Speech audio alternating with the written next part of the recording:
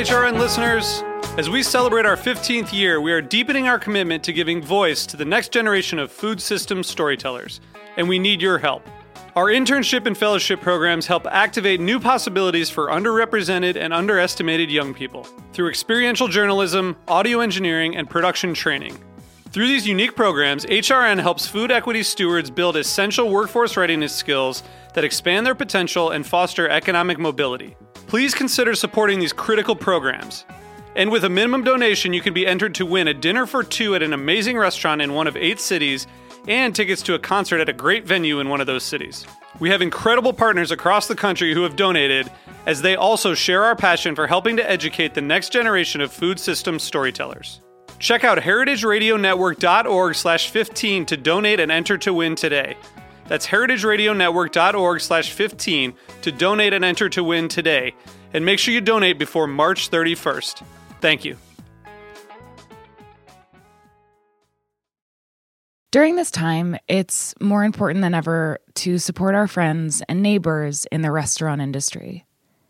Restaurant Workers Community Foundation has set up a national COVID-19 crisis relief fund. The money they raise will provide direct relief to individual restaurant workers, support other nonprofits serving restaurant workers in crisis, and offer zero-interest loans for restaurants to get back up and running. Visit restaurantworkerscf.org to donate today. And if you need a little extra motivation, you can DM your $20 donation to RWCF's co-founder, John DeBerry, on Twitter, and he'll give you directions for making a signature quarantine cocktail. Donate now at restaurantworkerscf.org.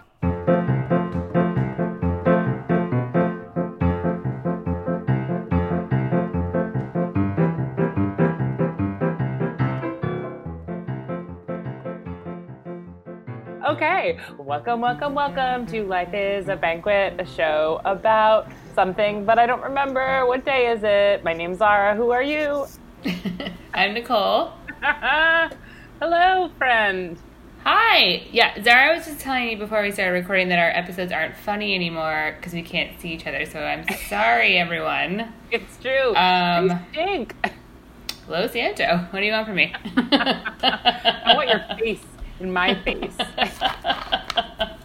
Everyone's recording without seeing each other right now, though, aren't they? Well, this just brings me to my next point, which is, so did you see the thing about the guy who was the reporter who was reporting with no pants on? No, I feel like you have like a news alert for like reporters causing trouble. That's animals causing trouble. I know. I think you're like causing trouble. I just like anything that causes trouble. Yeah, it's your Google alert. You know what I'm doing right now? I'm going to put on an Uncle Fester mask. And I think that's going to not make the audio better. I'm just kidding. I was just looking for batteries, and I found my dad's, my dead dad's old Uncle Fester mask. Wow. From the year, like, 1992, when we won as Wednesday and Fester Adams. I think that the reason why the shows aren't funny anymore is because you are just digging through all of your junk during. You don't want to do another week of a junk-episode? Come on. This week on the junk cast. Oh, yeah. Shit. Oh, blessed be thy. How are you? What's happening?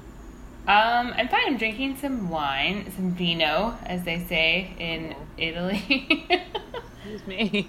And also in Mexico? Yes, and Spain. Oh, man. It's called vino all over the world. It's actually only called wine here. And, you know, some people don't even call it wine here. That's true. Some people call it toilet wine. My favorite thing to pretend to do when I'm working in a restaurant is to dare the servers to ask a table if they can bring them some more vino instead of wine. That's a great prank. That's a funny one. That reminds me of how I was just telling my friend this yesterday, how at Brucey, when someone used to not respond, we'd be like, bye guys, have a good night, and they wouldn't respond, we would say I love you to them. Yes, and be like, I love you, call me. There's so many pranks you can play on tables. What else? Yeah, What's another? but Do you have any other faves? Embarrassing yourself enough to say, I get you some more vino. can I bring you some more vino? It takes a bold personality. It takes someone confident in their sense of self. Absolutely. Yeah, that's really funny, though. That's like a really funny one. That's a good joke. Yeah, well, what we used to do, which is actually copied off of a movie starring Steve Martin, where I think it's called Leap of Faith. Oh, He plays a preacher. It's great. Just watched it recently. So they, during the movie, like he's an evangelist type of guy. So they come up with phrases that they dare him to try to fit into his preaching, and it's like a bet.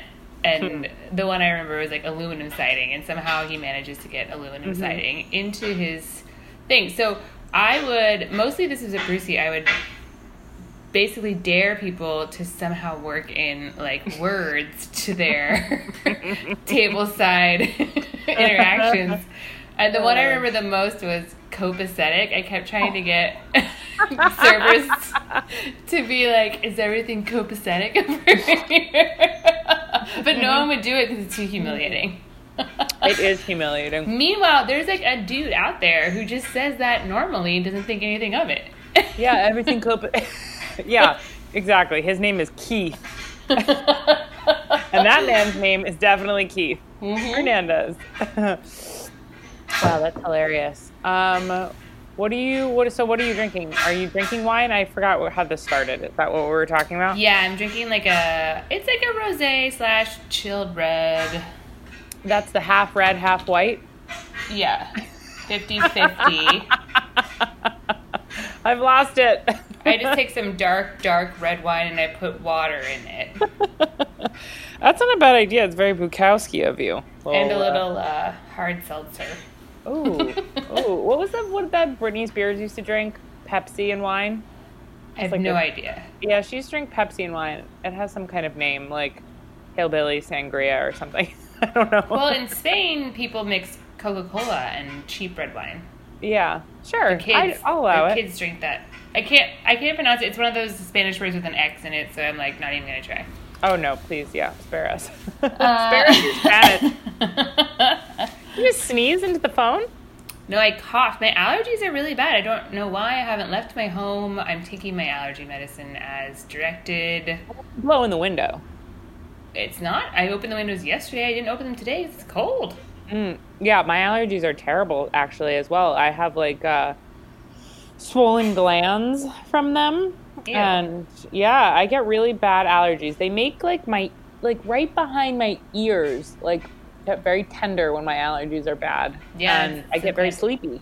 Well, I've also been taking I bought an herbal allergy concoction from them. So maybe that is what it is. Like, maybe it's just, like, has kind of, like, overwhelmed. It's like getting a shot, you know? Like, sure. You think maybe you're allergic to the allergy medicine.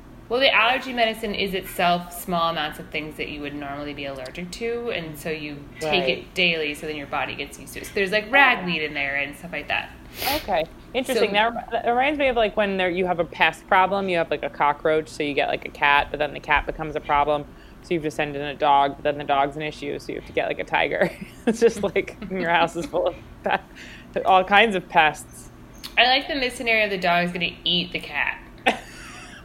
Yeah, and then also you just have a tiger available. Eating your dog.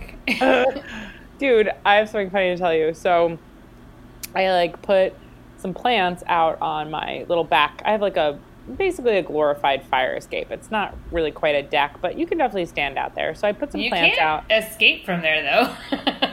That's the irony in it. You cannot escape. Oh, you went away. But hello? Can you hear me now? Yeah. Okay. Phew, because this story is about to get very funny. So it's just like a little mini deck situation, but you can't escape in a fire. You'll die if you try to escape. But you can put plants out there. Mm-hmm. So a couple years ago, I put plants out, and, like, squirrels dug them up and ate them. So this year, I'm like, you know what? I want to put plants out, but I have to figure out what to do about these squirrels. So I start researching squirrel prevention, and it is quite the black hole. Yes. First of all, I go in and I'm, like, reading it. It's like, scare them, alert them, And then it says, and a way to keep them away is to exclude them. Which I thought was so funny. Like the popular girls in high school? Yes, exclude them. Then, okay, this was maybe like the funniest thing. This is why urban people can't grow strawberries, because of the damn squirrels. They eat them. Well, I figured out how to get rid of them. You just ignore them. So, but then this one article Didn't says... one come into your house? What? Yes, one like... tried to come into my house. One nibbled its way through my screen, and I caught it like halfway in. And I said, "Get out of here, you!"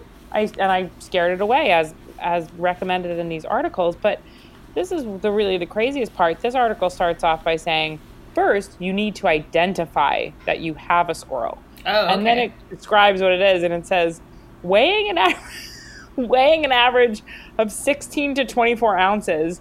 So you're gonna fucking throw this thing on a scale. The type of squirrel that is probably causing damage in your garden is the common gray squirrel. Then it like describes what color it is. It's gray, it's fluffy, blah blah blah. We live in New York. There's gray squirrels all around us only. We don't have brown squirrels. Dude, if you don't know what a squirrel is, then I don't think you should be planting anything. I think you should stay and you're not qualified to do much if you don't know, if you can't identify a squirrel, right? Well, okay, first of all, that's a very urban outlook. People in other areas have different types of squirrels and also chipmunks. So okay. Maybe you don't want to kill them.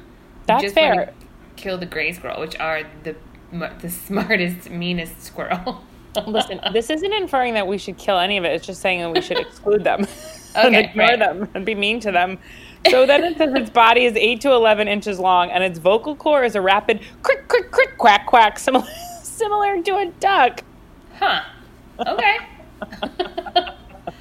Then it said that you should get predator pee and use that as repellent. But I looked online for fucking wolf pee, and you can only get it in like 5-gallon drums. So. Okay. I don't think that fucking squirrels that live in New York are scared of wolves. They've never even seen a wolf. What's their natural predator? There is none. It's human. So use your own pee. Right. So that's my next move. But so then I just mixed together vinegar and cayenne pepper and peppermint oil and put like aluminum foil in the planters because they don't like shiny things, and it's been pretty good. They haven't come near it. Where do you put the vinegar mixture? You put it in a spray bottle and spray it on the plants, and the plants don't get affected by it. So. Oh. Yeah, it's pretty good. And then you also soak peppermint oil, cotton balls in peppermint oil and shove it in the soil. That sounds like a poem. I feel like everybody's like, cockroaches and mice hate peppermint oil. Just put it all around your house. I don't believe that shit. You don't? I never heard that, but I do put peppermint oil in my diffuser just because I like the smell of it. And I don't have any cockroaches, and I think it's also a man repellent, apparently. Sorry. Cock repellent, also. Right. Maybe I was reading the wrong article. Yeah. Like the cockroaches, they love it. The cockroaches love it. Human cocks do not care for it. So that's probably the only issue. Why we are single, living single. This is liquid Carolina black gold, just like the dirt I use in my plants. Are these plants like food plants or just regular plants? No, they're just purely decorative. I mean, I guess at some point I might have to eat them, but not yet. The squirrels are just eating your decorative plants? Yeah, they're just fucking assholes. They hide their shit in there, and then they dig it up, and then they just snatch the flowers. They don't eat them, they just destroy it. What do they hide in there? Nuts? Yeah, nuts. Exactly. Bits of nut meat. Huh. It's crazed. Anyway, I wanted to talk to you about one political thing that I thought was absolutely hilarious that showed up in my newsfeed this morning, which was Joe Biden falling asleep yesterday while Hillary Clinton was endorsing him on Zoom. Did you see this? No. He slumbered. During the endorsement, he went to bed. Did he really fall asleep, or did he have like a little seizure or something? Who knows? He went to bed and then he was like startled awake. That is crazy. I'm not going to watch that. It's dark. No, you should watch it. It's very funny. It's really affirming. So I encourage all of you you bros out there, you Biden-loving bros, to take a gander at your boy, Sleepy Jones. Or just read up on how Tara Reid's story keeps getting corroborated over and over again. Over and over again. It's really funny. I have people, there's a couple folks I'm thinking of in particular, but like especially one person, you know, like these kind of like fake male feminist types, and they're like, I remember when the whole Christine Blasey Ford thing was happening, this one dude was like, hey, just checking in, just want to make sure you're okay and you're not triggered. First of all, I was like, I don't even know you. This is like the same person who was like, and then the next sentence, they're like, do you want to hook up? But then I saw in their Instagram story, they're like praising Joe Biden, like clapping hands for like him just nearly waking up and showing his face like once per month. And I'm just like, this is just so funny to me. What a bizarre world we live in. Yeah. Yeah. Aww, well, we made it. We made our bed. Yeah. No, just, you know, had four human years to pick any viable human being to run for president, but instead we chose Rip Van Winkle Biden. But that's cool. And then Cuomo fucking canceled the primary, which is like, what the fuck, bro? Yeah, but everybody loves him because he has nipple rings. That guy. He's cool. He's great. He's a real piece of shit. He also knocked the working family party off of the ballot. There's a lot of problems with this crisis daddy, as he's been referred to. Yeah, crisis daddy is problematic, highly. Big problems. Yep, but he has. I'm glad that his girlfriend broke up with him during the crisis.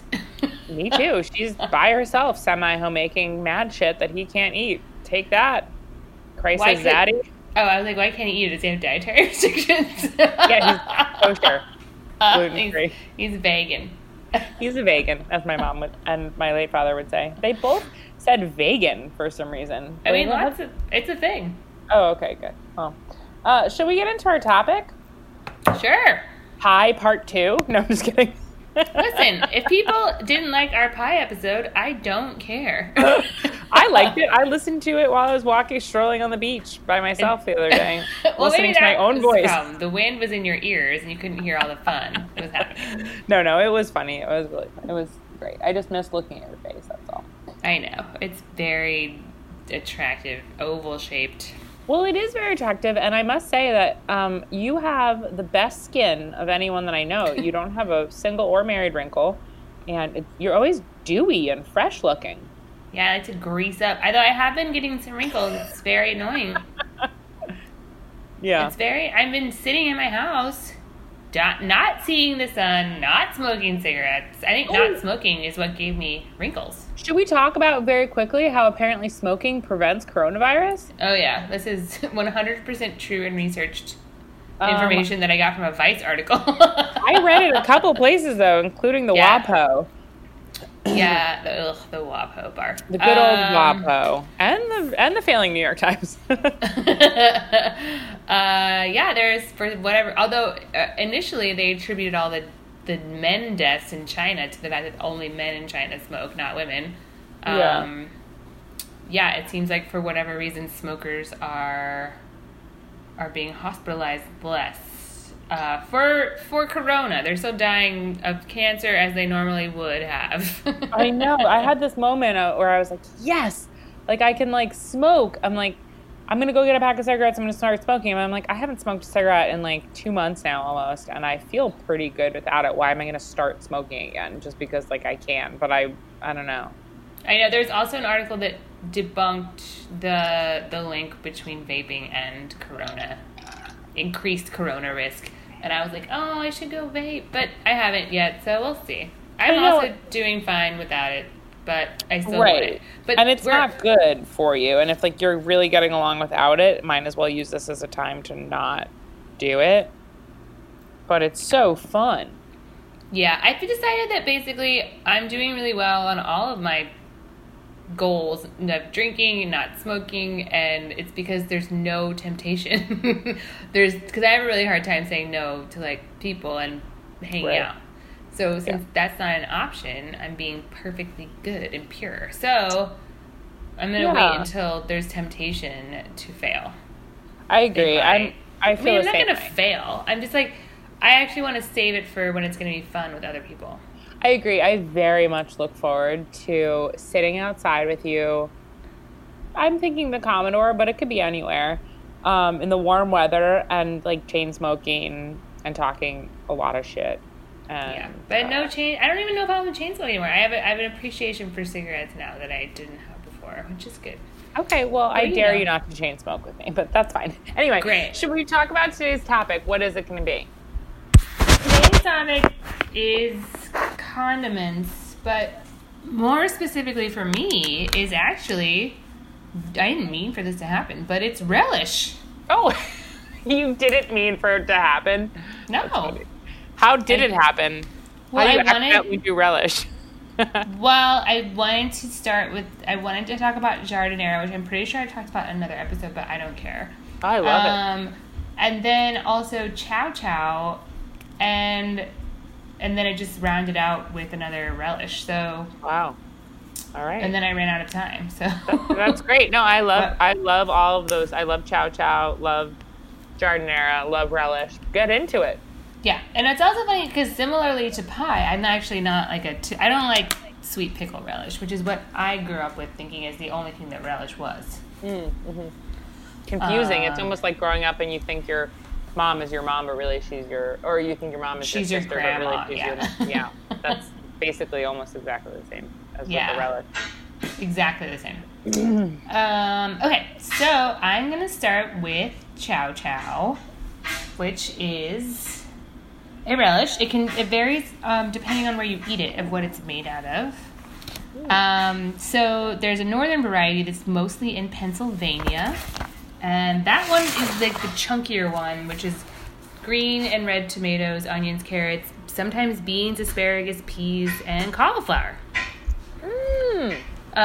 All pickled together, chopped up pretty finely, and like pickled in vinegar. The southern variety is some variation of that, but there's always cabbage involved apparently. So it's interesting. The original version they think is Canadian, and the biggest, because you mostly find chow chow in the South, and people believe that it's because in Canada during the French and Indian War, which was a while ago.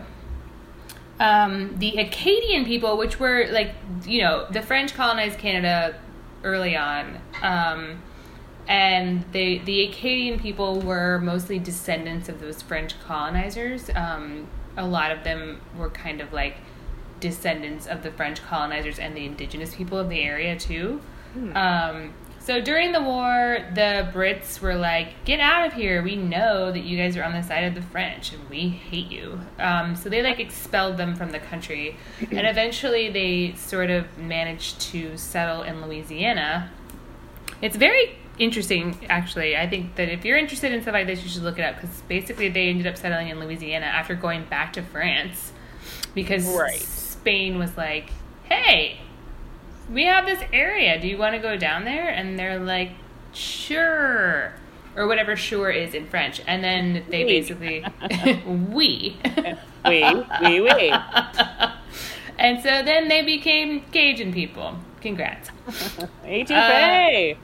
So that is a very brief, very silly history of how Cajun people came to exist in Louisiana. Yeah.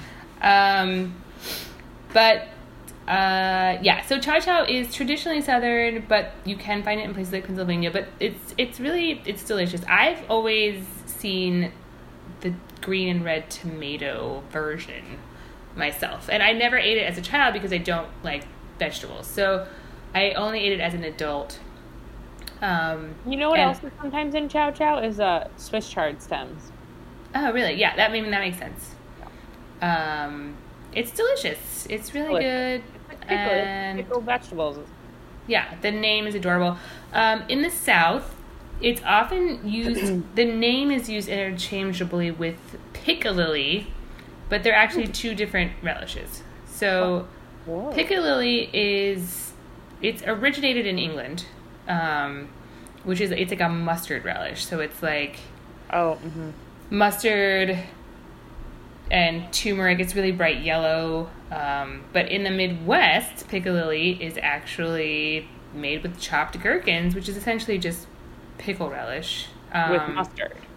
No, in the Midwest it doesn't have mustard in it. It's just called piccalilli. It's really fascinating. Like the whole way that things like So even though people call pickle relish piccalilli in the Midwest, it doesn't really bear any resemblance to the original from England. Piccalilli is the base, however, for neon relish, which is found in Chicago exclusively. Oh, wow. Which is a bright fluorescent green pickle relish, like a sweet pickle relish that it's like glow in the dark green. And essentially they believe that it was a food coloring accident. So they think that the pickling plant was trying to sort of make up for color variations in the different pickles in the relish. So they added too much food coloring. Wow. And it made this neon green pickle relish. It's been around since 1940. Oh, it's so green. Yeah, it's crazy. Oh, that's so crazy. Whenever I've seen this on a Chicago hot dog, I think I've always thought it was scallions. No, it's food coloring in your relish. Wow, it looks delicious. Like a Chicago hot dog with a pickle and a tomato. Ooh, that looks good. And jardinera. Yum. Ooh, I'm hungry, I think. So jardinera is originally Italian. And it was basically a way for people to preserve vegetables for the winter, and back in the old times when people used to save things and grow their own food and all that shit. Mm-hmm. So in Italy, it's more of an antipasto type of thing. It's more like pickled in vinegar. It's like big pieces. You kind of would see it maybe on a charcuterie platter or something along those lines. In Chicago, they actually use oil. So it's kind of like the Chicago jardinera is, hold on, let me tell you what's in it first. It's sport peppers, red bell peppers, cauliflower, onions, carrots, and celery. It depends on who's making it. Some or all of these things could be interchanged. I prefer cauliflower and carrots in mine. Yum. But essentially you take all that first and then you pickle it in vinegar and then you serve it. Then you kind of like put oil in it and preserve it in oil when you're done. So it's like an oily, it's a condiment. So interesting because regular jardinera is like just so pickly. Yeah. And in Chicago, it's actually so interesting because, to me anyway, because it's very specific to Chicago. Like if you leave Chicago, you don't really see it around. Like growing up in Indiana, I don't think that I ate it or saw it. It's just very specific to Chicago, and its original use and what popularized it is the Italian beef sandwich, which is like really thinly sliced roast beef. You dip it in the jus. You got the pickly hot peppers all over it. And I'm gonna look that up too. That sounds good. Italian it's really beef. Good. Yeah, Italian beef. It's like the Chicago classic sandwich thing, and that's sort of where it all came from. Ooh, that looks good. But jardinera is just like so prevalent in Chicago, and it's actually becoming more and more popular across the United States. People think that it's because people are leaving Chicago and realizing they can't find it anywhere else. But for whatever reason, it has started increasing in popularity. People are selling it way more than they ever have before, and it's really interesting. Also, Mike Ditka has his own brand of jardinera. Really? Yes. America's sweetheart, Mike Ditka? Yeah. Wow, that's amazing. I love jardinera. We used to make it at Brucey. It's so good. It's so good. There's just something about the thing about the oil also, or like the vinegar and then the oil, is it stays crunchy. It's like the crunchy cauliflower and carrots. They're like spicy also. Mm-hmm. There's also, in Chicago, they put it on everything. I had jardinera on pizza when I was there visiting my sister last year, and it was so good. Yeah. Ooh, on pizza. You know what? I haven't had any food. This is just a sidebar, but I haven't had any food out, like, other than food that I've made myself. Mm-hmm. Like, I haven't ordered any food. I was just thinking of, like, a takeout pizza. Sounds so good right now. With ranch. Yeah. Ooh. How fun. Pardon me. Okay, I have one more pickle or relish to talk to you about. Please. Oh, my God. This is amazing. Okay, we have to go across the pond. Oh, okay. Let's go. I packed both our suitcases. And we're going to talk about Branston pickle. Never heard of it. Sorry, I have terrible allergies. Mine too. You've never heard of Branston pickle? No, never. Really? No, I'm lying. Yeah, no, I've never heard of it. Wow, okay. So I'm sorry. Can we still do this podcast together? I have to go. You squeeze me. So Branston pickle is a jarred pickled chutney that was first made in 1922 in the village of Branston, which is in England, foggy old England. Old London town. Mm-hmm, yep. It's made from chopped rutabaga, carrot, onion, and cauliflower, and it's pickled in a sauce of vinegar, tomato, apple, and spice. Ooh, spice is my favorite.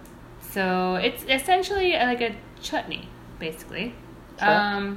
They sell 17 million jars in the UK every year, so people are into it. Whoa.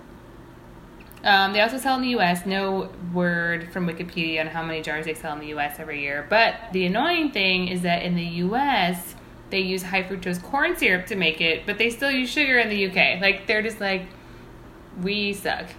Why do we have to do everything, like, just worse? I don't know. Like, let's make this worse. Infuriating. It's fucked up. It's not worse. It's cheaper. It's like high fructose corn syrup is much cheaper and it lasts longer. Blah, blah, blah. Capitalism. Sure, but then the people don't last longer, which is, I guess, also good for capitalism. Yeah. So Branston pickle is typically served in a plowman's lunch, which is something that I really like. A plowman's platter. We used to have a plowman's platter at the brew pub I worked at in Indianapolis. And I don't know what it is. It's just basically a bunch of different, like, a bunch of vegetable. Like, the one in Indianapolis is not very British, but it was, you know, a bunch of raw vegetables, a hummus, a pita, olives, just like, you know, a bunch of different kinds of snack pack. Yeah. And in England, the ploughman's lunch is often served with Branston pickle, but also piccalilli, as I mentioned earlier, that mustard relish. So piccalilli comes in chunky, slightly less chunky, and smooth versions. Oh, which one would you go for? Well, I want the smooth version, but I've never had it before. I would have any of them. The reason why I know about Branston pickle is because of the Branston pickle cheddar sandwiches that sort of had like a little mini thing in the U.S., I don't know, couple 3 years ago. But basically it's just, you know, bread, slices of cheddar, and this Branston pickle chutney on top, and it's delicious. That sounds amazing. I would love that. Yeah. Branston also makes ketchup, mayonnaise, brown sauce, salad cream, and baked beans. So what is salad cream? I wish you would tell us. It seems like it's just mayonnaise, but they also make mayonnaise, so I think salad cream is just like a thick salad dressing that's mayonnaise based. That's my guess. And it's a disgusting way of saying it because often in the UK they have to find a gross way of saying everything. Well, that's the original way. They're before us, so. Yeah, salad dressing might sound gross to them. Well, it's funny to me. I think that salad cream maybe is like Miracle Whip because when I was a child, we used Miracle Whip like mayonnaise. And what's the difference? What is Miracle Whip? I don't even know the difference. I've never had it. Miracle Whip is like sweet and I don't know the specific difference, but you can't use it interchangeably for mayonnaise. Oh. Also, if you say the word Miracle Whip in New York, everyone just starts throwing up because everyone's a snob here. But it's like sweet. It's like sweet mayonnaise, I think. Anyway, okay. It's very like 70s. Anyway, it always said salad dressing on the jar, and I was always confused as a child because I was like, mayonnaise as salad dressing? I don't understand. I know, it's strange. I'm reading Wikipedia. According to Wikipedia, salad cream is a creamy pale yellow condiment based on an emulsion of about 20 to 50% oil in water, emulsified by egg yolk, and acidylated by spirit vinegar. I know, that's why I'm like, that sounds just like mayonnaise. Yeah, exactly. Due to a higher cost of ingredients during periods of rationing in the UK, a flavor similar to mayonnaise was achieved by the creation of salad cream. Ah, It's weird that they sell both now, though. Very weird. Historically, salad cream, often mentioned in Victorian sources, consisted of hard-boiled eggs pureed with cream, mustard, salt, and vinegar. That sounds delicious. That's kind of like a sauce graviche. Totally. It's a graviche, yeah. Yeah. It sounds great. That's interesting. But basically, I think Miracle Whip is definitely like 70s mayonnaise salad when you had like, it's like what was that salad we were talking about last time with the marshmallows in it? Ambrosia salad. Yeah, you would use Miracle Whip and ambrosia salad. That would be fine. Right. We went down a real rabbit hole of ambrosia salad together. I was like getting a little drunk. I was like, what's happening? This is disgusting. Oh, were we not on the podcast? Was that just in IRL? No, we chatted on the phone after the podcast for like 7 hours about fucking ambrosia salad. Well, everyone, look it up. There's marshmallows in it. Why? Why? God, why? All right, amazing. Should we take a little break-a-roo? Yeah. Quick word from our sponsor, Miracle Whip.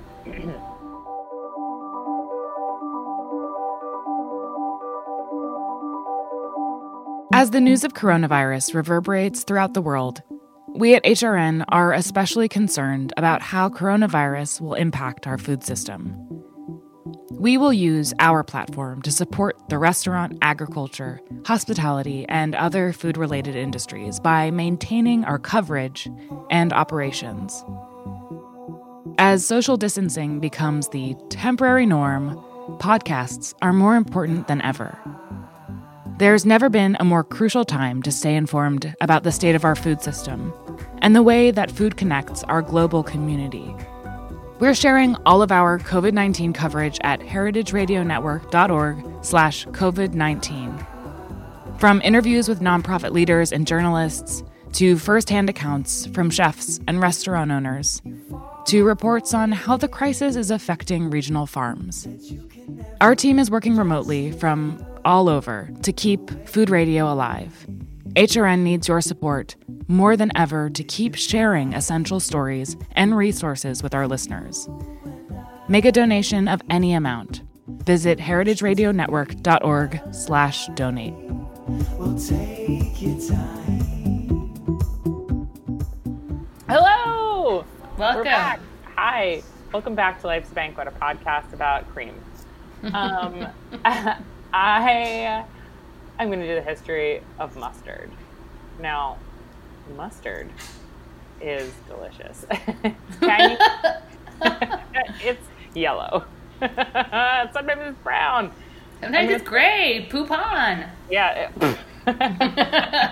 Exactly, Nicole. Now, I'm going to start this off with a question for you. Why did the mustard blush? I don't know. Because he saw the ranch dressing. Oh my god. I think it saw the Thousand Island dressing. I know, that's true. I mean, you could really have saw anything dressing, but... He saw the Italian dressing. That would make more sense, right? The Italian dressing or the French dressing. Right. The ranch dressing actually doesn't really make any sense at all. No sense at all. This shit? Who the fuck? Okay, so I was very curious about the term cut the mustard. Mm-hmm. What the hell? I don't know. Grammar phobia. The phrase cut the mustard originated in the United States about 100 years ago. It was first recorded in an O. Henry story, which is a human man, not just a candy bar, published in 1902. So clearly this is an old article I'm reading. O. Henry wrote The Gift of the Magi also. Well, that's where I'm going. I'm going to read you the first chapter. Just kidding. So, this Magi walks into a bar.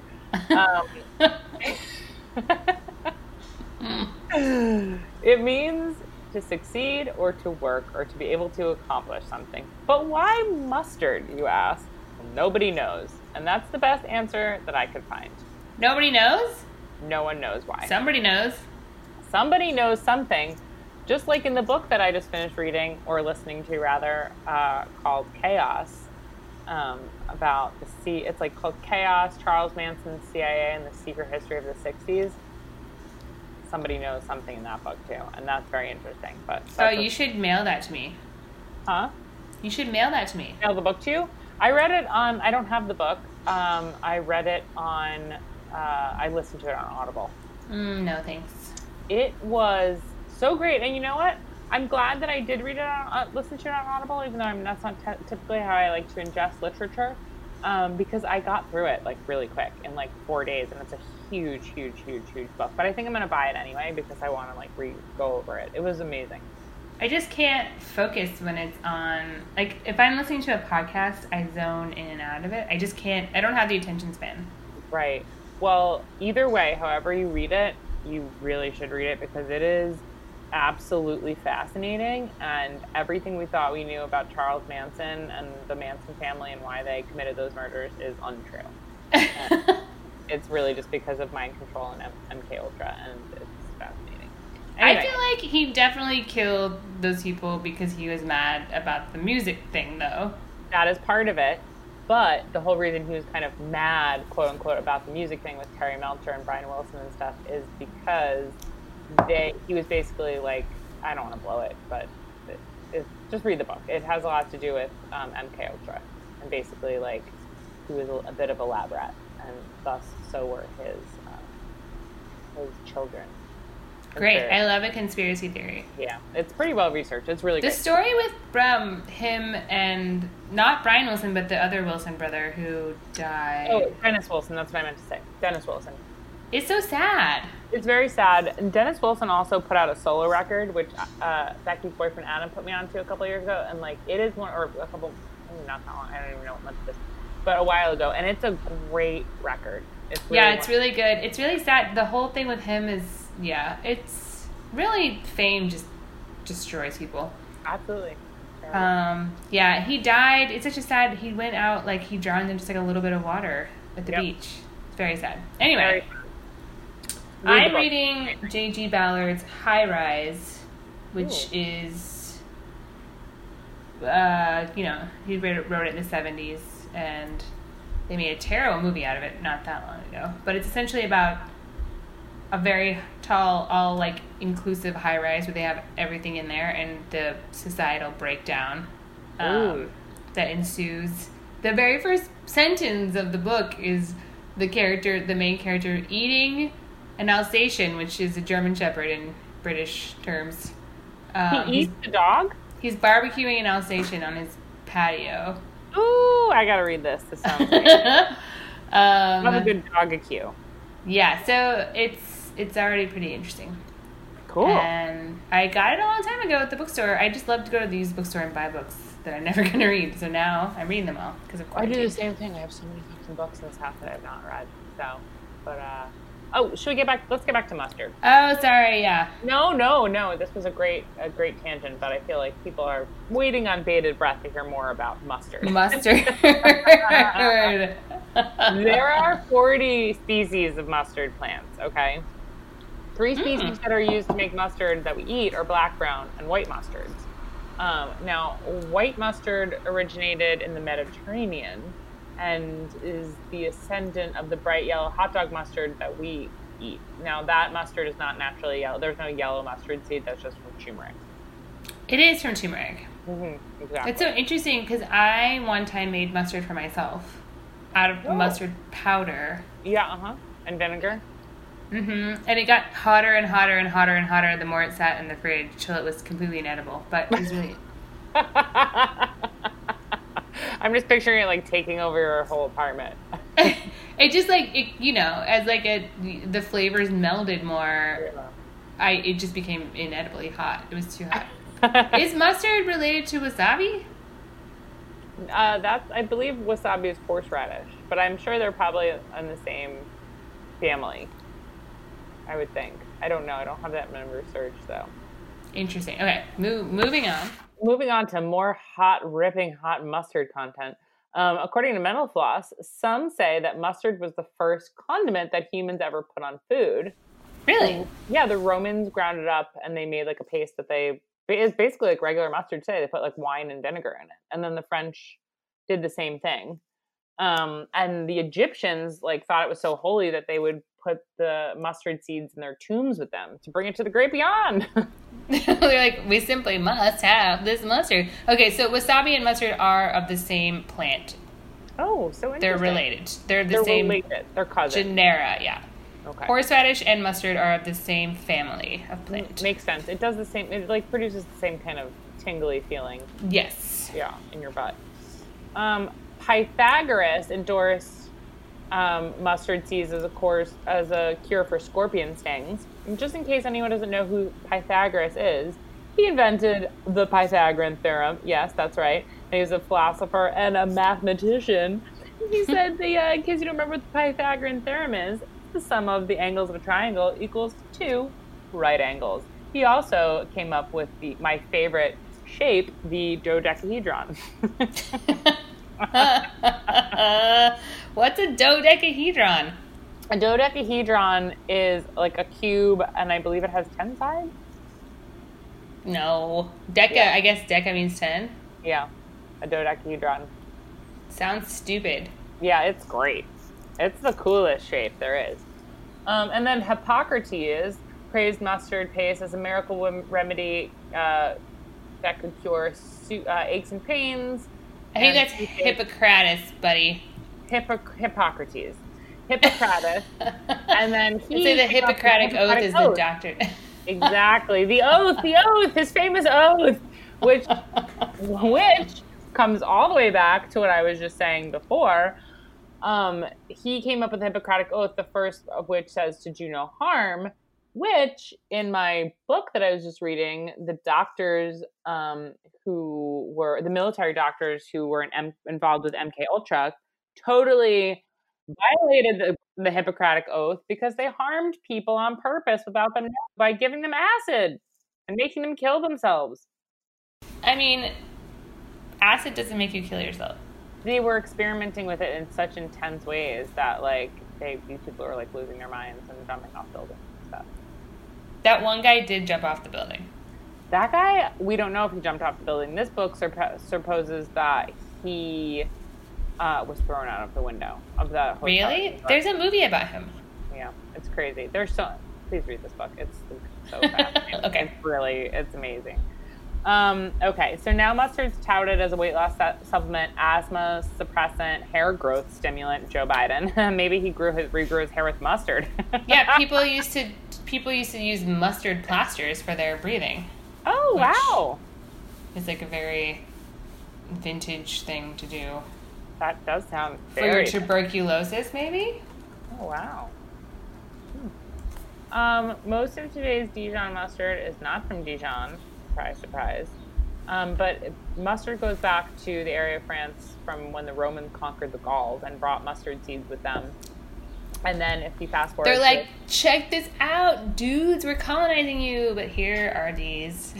Here's some delicious, tasty mustard. They're like, pardon me, they're getting murdered and raped and pillaged. They're like, pardon me, do you have any Grey Poupon? The great Roman Empire must take over the world. I mean, I'm glad. I love mustard. It's great. I love it too. If the Romans did one good thing, it was bring mustard to France. I love the Holy Roman Empire. I love it too. I'm glad you said that. They started selling it in Paris in the 13th century.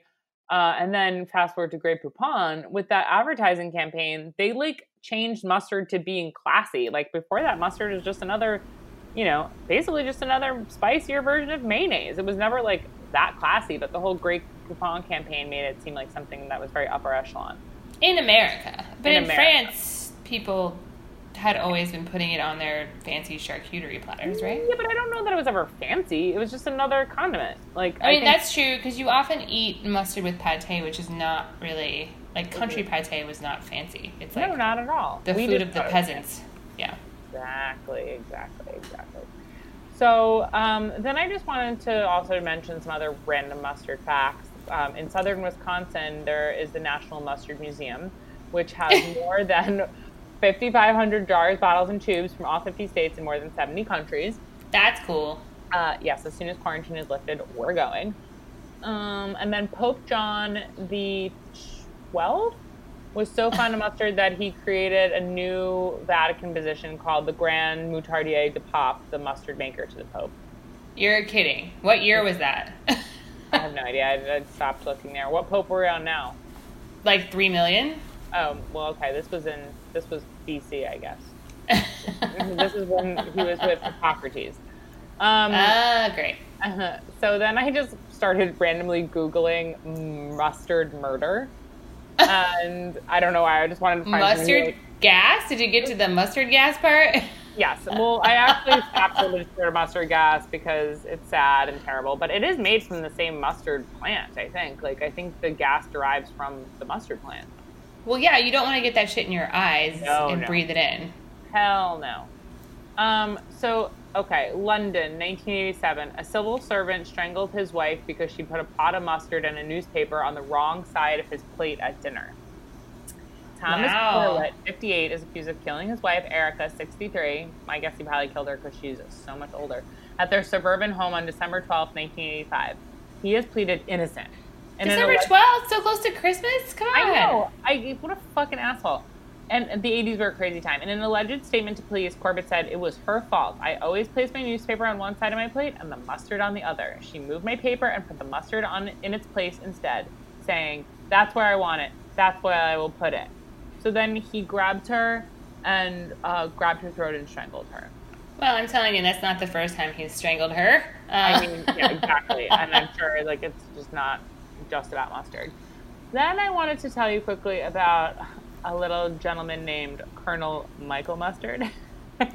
Named what? You blanked out. Colonel Michael Mustard of Clue fame. Love. So I started reading Clue fan fiction to find this out.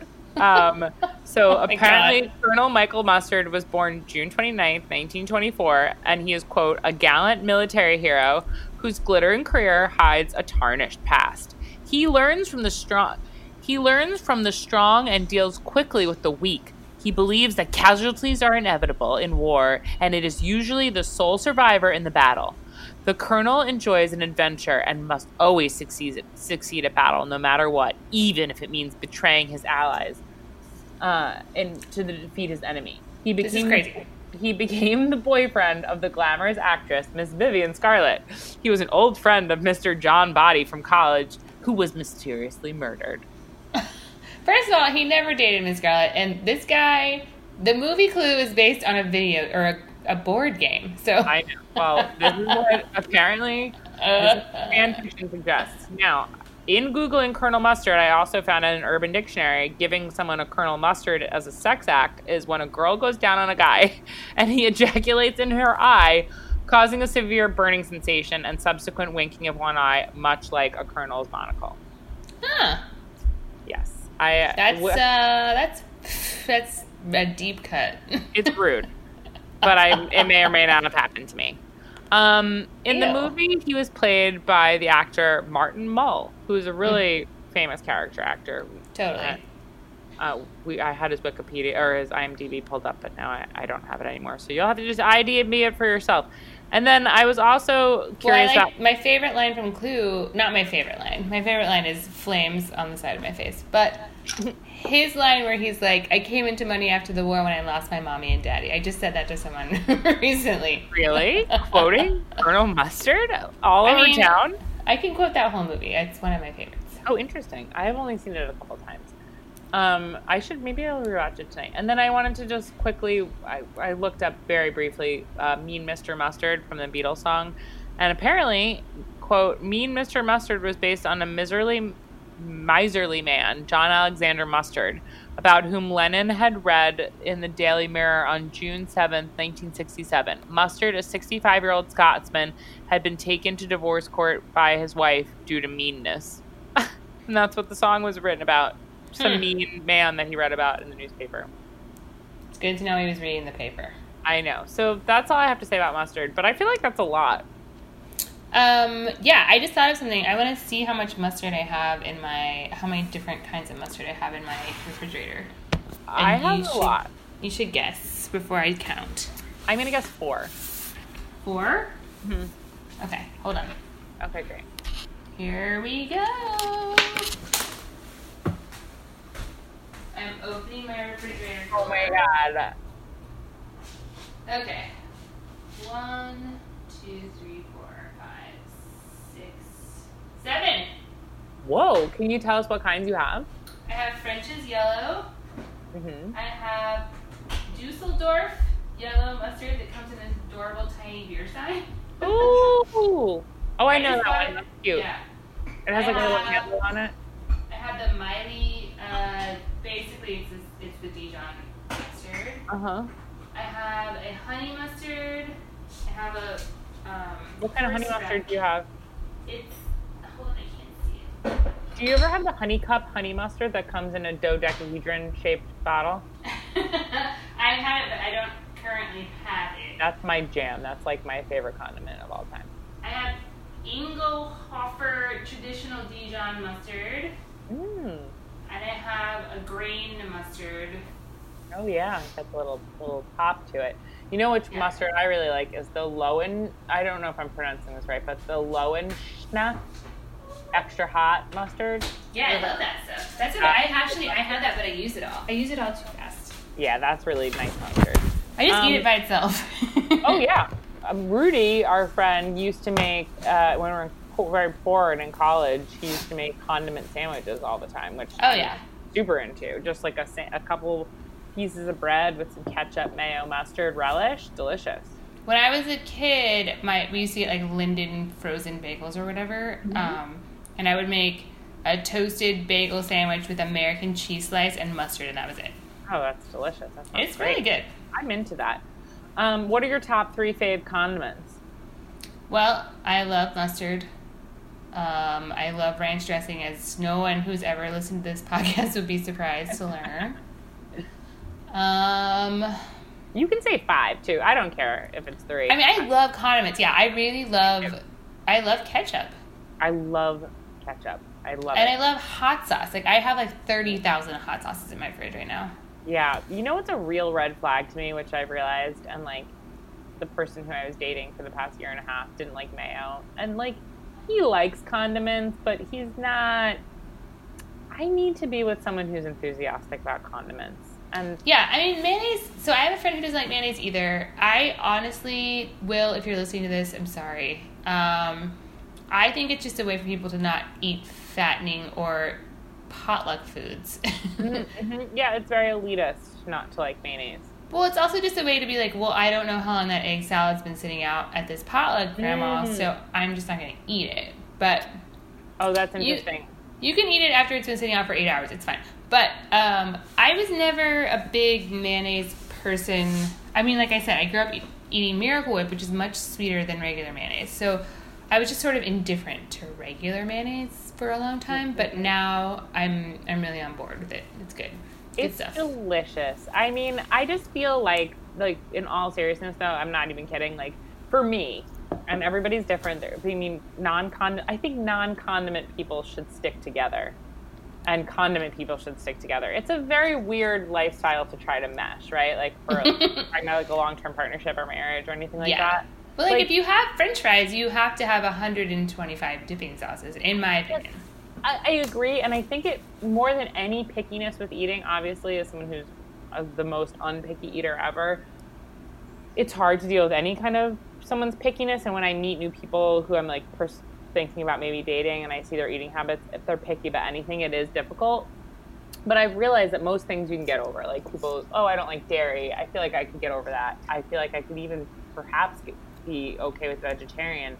But a non-condiment person is actually where I think I have to draw the line. Because it just speaks to not anyone who could eat a dry sandwich is a fucked up person. Well, I feel like, I understand why people don't like mayonnaise. Like, it's eggy. Like, there is, something there. We have friends who don't like eggs. Like, there's an element there that I can understand the repulsion. But when people don't like ketchup. If you don't like any condiment, yes, not liking mayonnaise, sure. Maybe you don't like just ketchup. But there are people who generally just don't like condiments, and those people are not people that I want to have sex with. Or at least not that I want to go on vacation with. I just think if you don't like ketchup, what is that means? That implies something deeper. It's rude. Darker. You're rude. If you don't like ketchup, you're just kind of rude. You're just like a brat. You're a rude brat. That's my thing. You're like an elitist, I don't like ketchup. Ketchup is gross. Like, no, ketchup is delicious.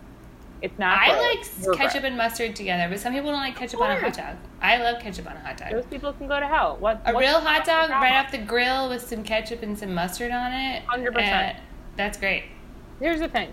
I will put on as much of any condiment that's around me. So if I'm around a hot dog and there's an unlimited amount of condiments, I will put on ketchup, mayonnaise, mustard, relish, hot sauce, honey mustard, like pickled onions. I don't even give a shit. I don't even care I don't even really like hot dogs. I'm just eating a hot dog as a vessel to deliver condiments to my face. Like, oh, that reminds me. So in my relish research, I found this article in Serious Eats where they go through regionally and talk about all of the different hot dog toppings that there are. It's mostly East Coast. I don't know if they even have hot dogs on the West Coast, but it's mostly East Coast, and it's really, really interesting because there's all these like weird relishes. I almost just wanted to do my whole segment on that. So check out, like, it's Serious Eats, it's regional relishes, and it's so fascinating. There's like this one that he made like a caramelized onion relish because when there was rationing during the war, he wanted to make a relish that looked like chili. Ooh.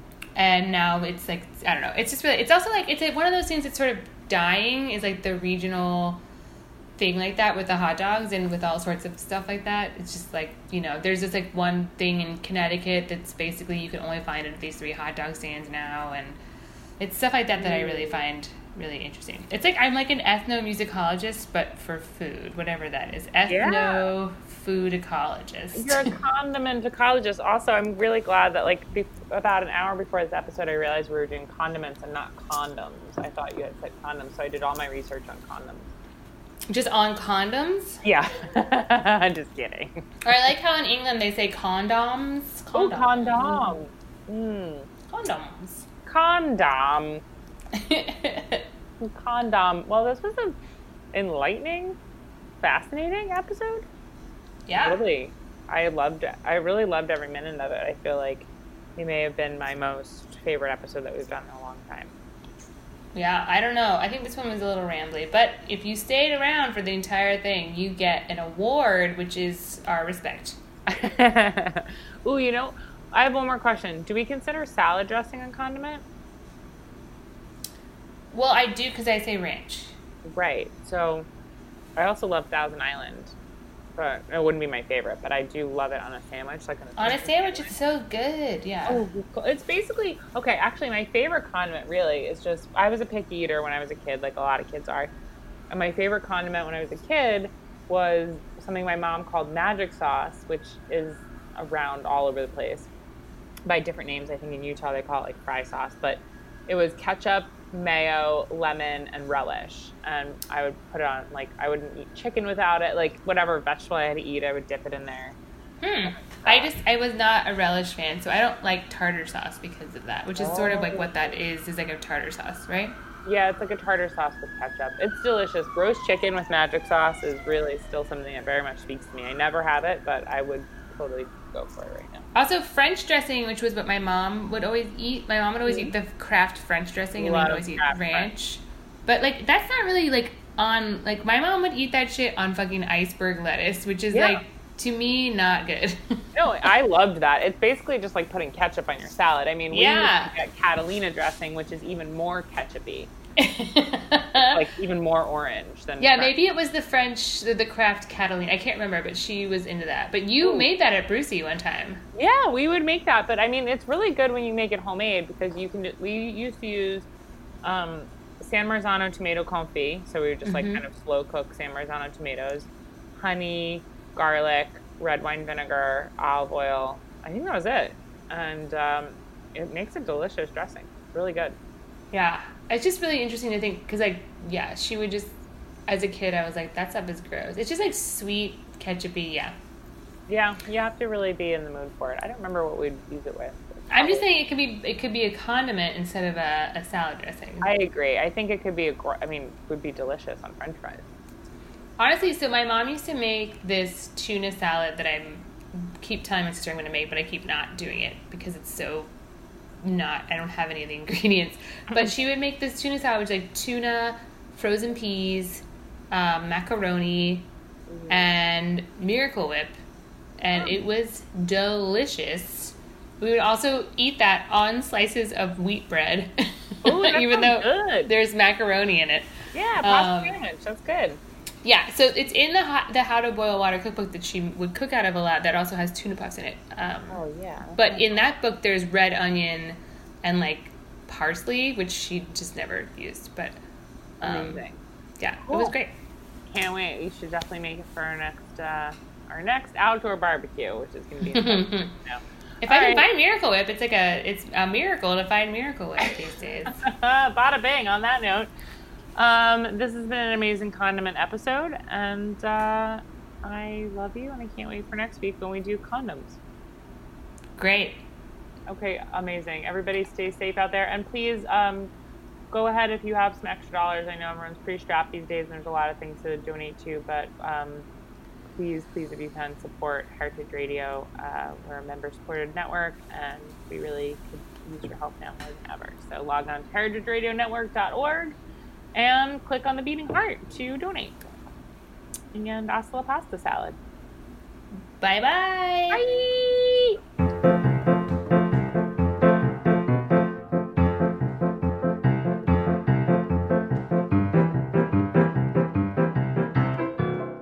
Life's Banquet is powered by Simplecast. Thanks for listening to Heritage Radio Network, food radio supported by you. For our freshest content, subscribe to our newsletter. Enter your email at the bottom of our website, heritageradionetwork.org, or connect with us on Instagram and Twitter at heritage_radio. You can also find us at facebook.com/Heritage Radio Network. Heritage Radio Network is a nonprofit organization driving conversations to make the world a better, fairer, and more delicious place. And we couldn't do it without support from listeners like you. Want to be a part of the food world's most innovative community? Subscribe to the shows you like, tell your friends, and please join the HRN family by becoming a member. Just click at the heart at the top right of our homepage. And thanks for listening.